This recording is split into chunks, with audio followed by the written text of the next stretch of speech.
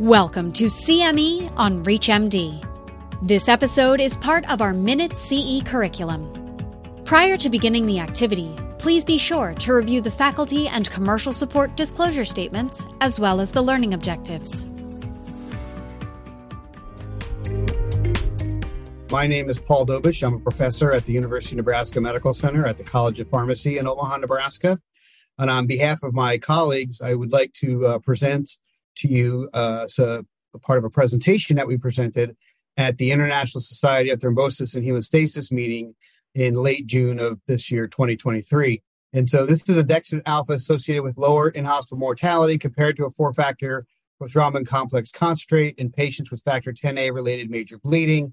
And what I'll be presenting to you today is some of our subgroup analysis. So the objective of the overall study was to compare the in-hospital mortality with Andexanet alpha versus a 4-factor PCC, the treatment of rivaroxaban or apixaban associated major bleeding, but as well as to look specifically for the patients in our study who had intracranial bleeds or GI bleeds, and to see what the impact was on those patients as well in terms of in-hospital mortality. You can see that the GI bleeds were the most common bleeds. In fact, there were a large number of these bleeds. There were 2,567 GI bleeds, which makes this the largest database on GI bleeds by several fold compared to anybody else. There's also a little less than a third of the patients had intracranial bleeds within a kind of a smattering of other types of bleeds after that. And so the GI and intracranial bleeds are kind of the focus of this discussion. So when we look at the ICH subgroup, the clinical characteristics here, so this is over 1,700 intracranial hemorrhages. You can see as far as the location of the bleeds, they're very well matched. When you look at the baseline Glasgow Coma score, you can see a little bit of vacillation there. So based on the severe versus the moderate and the mild between the patients who had a 4-factor PCC or Andexanet alpha. When we look at the in-hospital mortality, the raw data shows a in-hospital mortality with Andexanet alpha of 12.6% versus 23.3% for a 4-factor PCC. Realize that has over a 10% absolute reduction in mortality. Now, when we do the multivariable logistic regression, you can see that the adjusted odds ratio is 0.55, which really then reflects a statistically significant 45% reduction in-hospital mortality for the patients with intracranial hemorrhage. Now, I will tell you in the original logistic regression model, Glasgow Coma scales were not part of that model because we didn't have that information in everybody.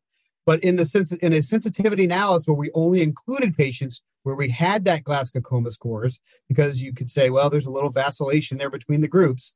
But when we do look at it and include that in the regression model, you can see that there is still a statistically significant reduction in hospital mortality for patients getting Andexanet alpha versus a 4-factor PCC. As far as the what impacted mortality in the intracranial hemorrhage groups, once again, the use of Andexanet alpha versus a 4-factor PCC had that significant reduction, lower mortality. Other things like if a patient had impaired mental status at baseline or a DNR order, those things were associated with higher mortality as would be expected. Patients with chronic kidney disease and heart failure were also associated with higher mortality.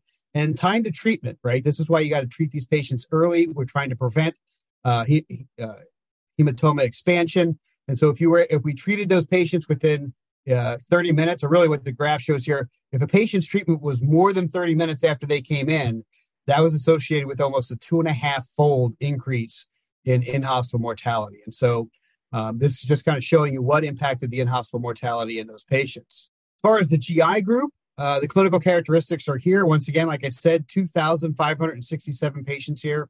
Whether it was up or lower, not sure where it was, you can see very similar between the groups. We did have patients, about 2/3 of them had an AIM-65 score. And once again, a little bit of vacillation there between the scores, but once again, very similar. When we look at the results, while in-hospital mortality with GI bleeding happens significantly less often, it was definitely still reduced by over 50% with the use of Andexanet alpha versus that of a 4-factor PCC. And once again here, while an AIM-65 score was not part of our original logistic regression model, we did a sensitivity analysis where it included patients who did have that information. And once again, the magnitude of benefit and the statistical significance is still there for the reduction in in-hospital mortality for patients getting Andexanet alpha versus that of a 4-factor PCC. As far as the things that affected mortality in the patients with GI bleeds, they're a little bit different. Some of them are similar, some of them are different compared to that of an intracranial bleed. Once again, you can see Andexanet alpha associated with the over 50% reduction in hospital mortality. Here, increased age obviously was associated. Didn't see that in the intracranial group. Impaired mental status, DNR orders, were still associated with increased mortality. Chronic kidney disease and heart failure, much like the intracranial hemorrhage patients, associated with increased mortality. But in these patients, the presence of liver disease was also associated with in-hospital mortality. And once again, basically the time to treatment, the magnitude is there, but, once again, didn't quite meet statistical significance and very wide confidence interval in that setting. This is not a randomized controlled trial, right? It's retrospective. So there's going to be obviously limitations to these type of data from a non-randomized study design. And so, obviously through the regression model, we corrected for as many things as we could, but obviously there's going to be things that that we're not aware of that maybe we should have corrected. And obviously the data in is going to be as significant as gives us their output. So, right, the accuracy of the information is kind of based on how it's put in.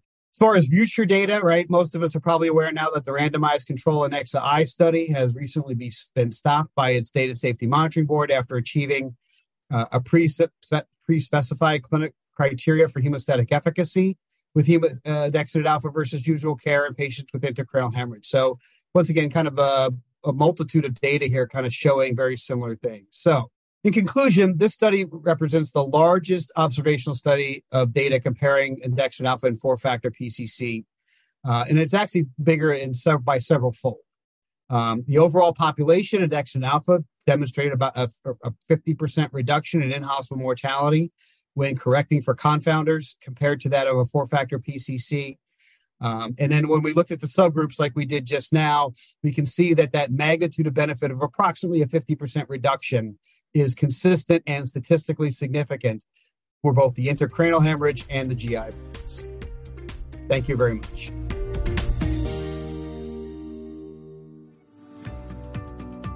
You've been listening to CME on ReachMD. This activity is jointly provided by Global Learning Collaborative, GLC, EMCREG International, and Total CME LLC, and is part of our Minute CE curriculum. To receive your free CME credit or to download this activity, go to reachmd.com/CME. Thank you for listening.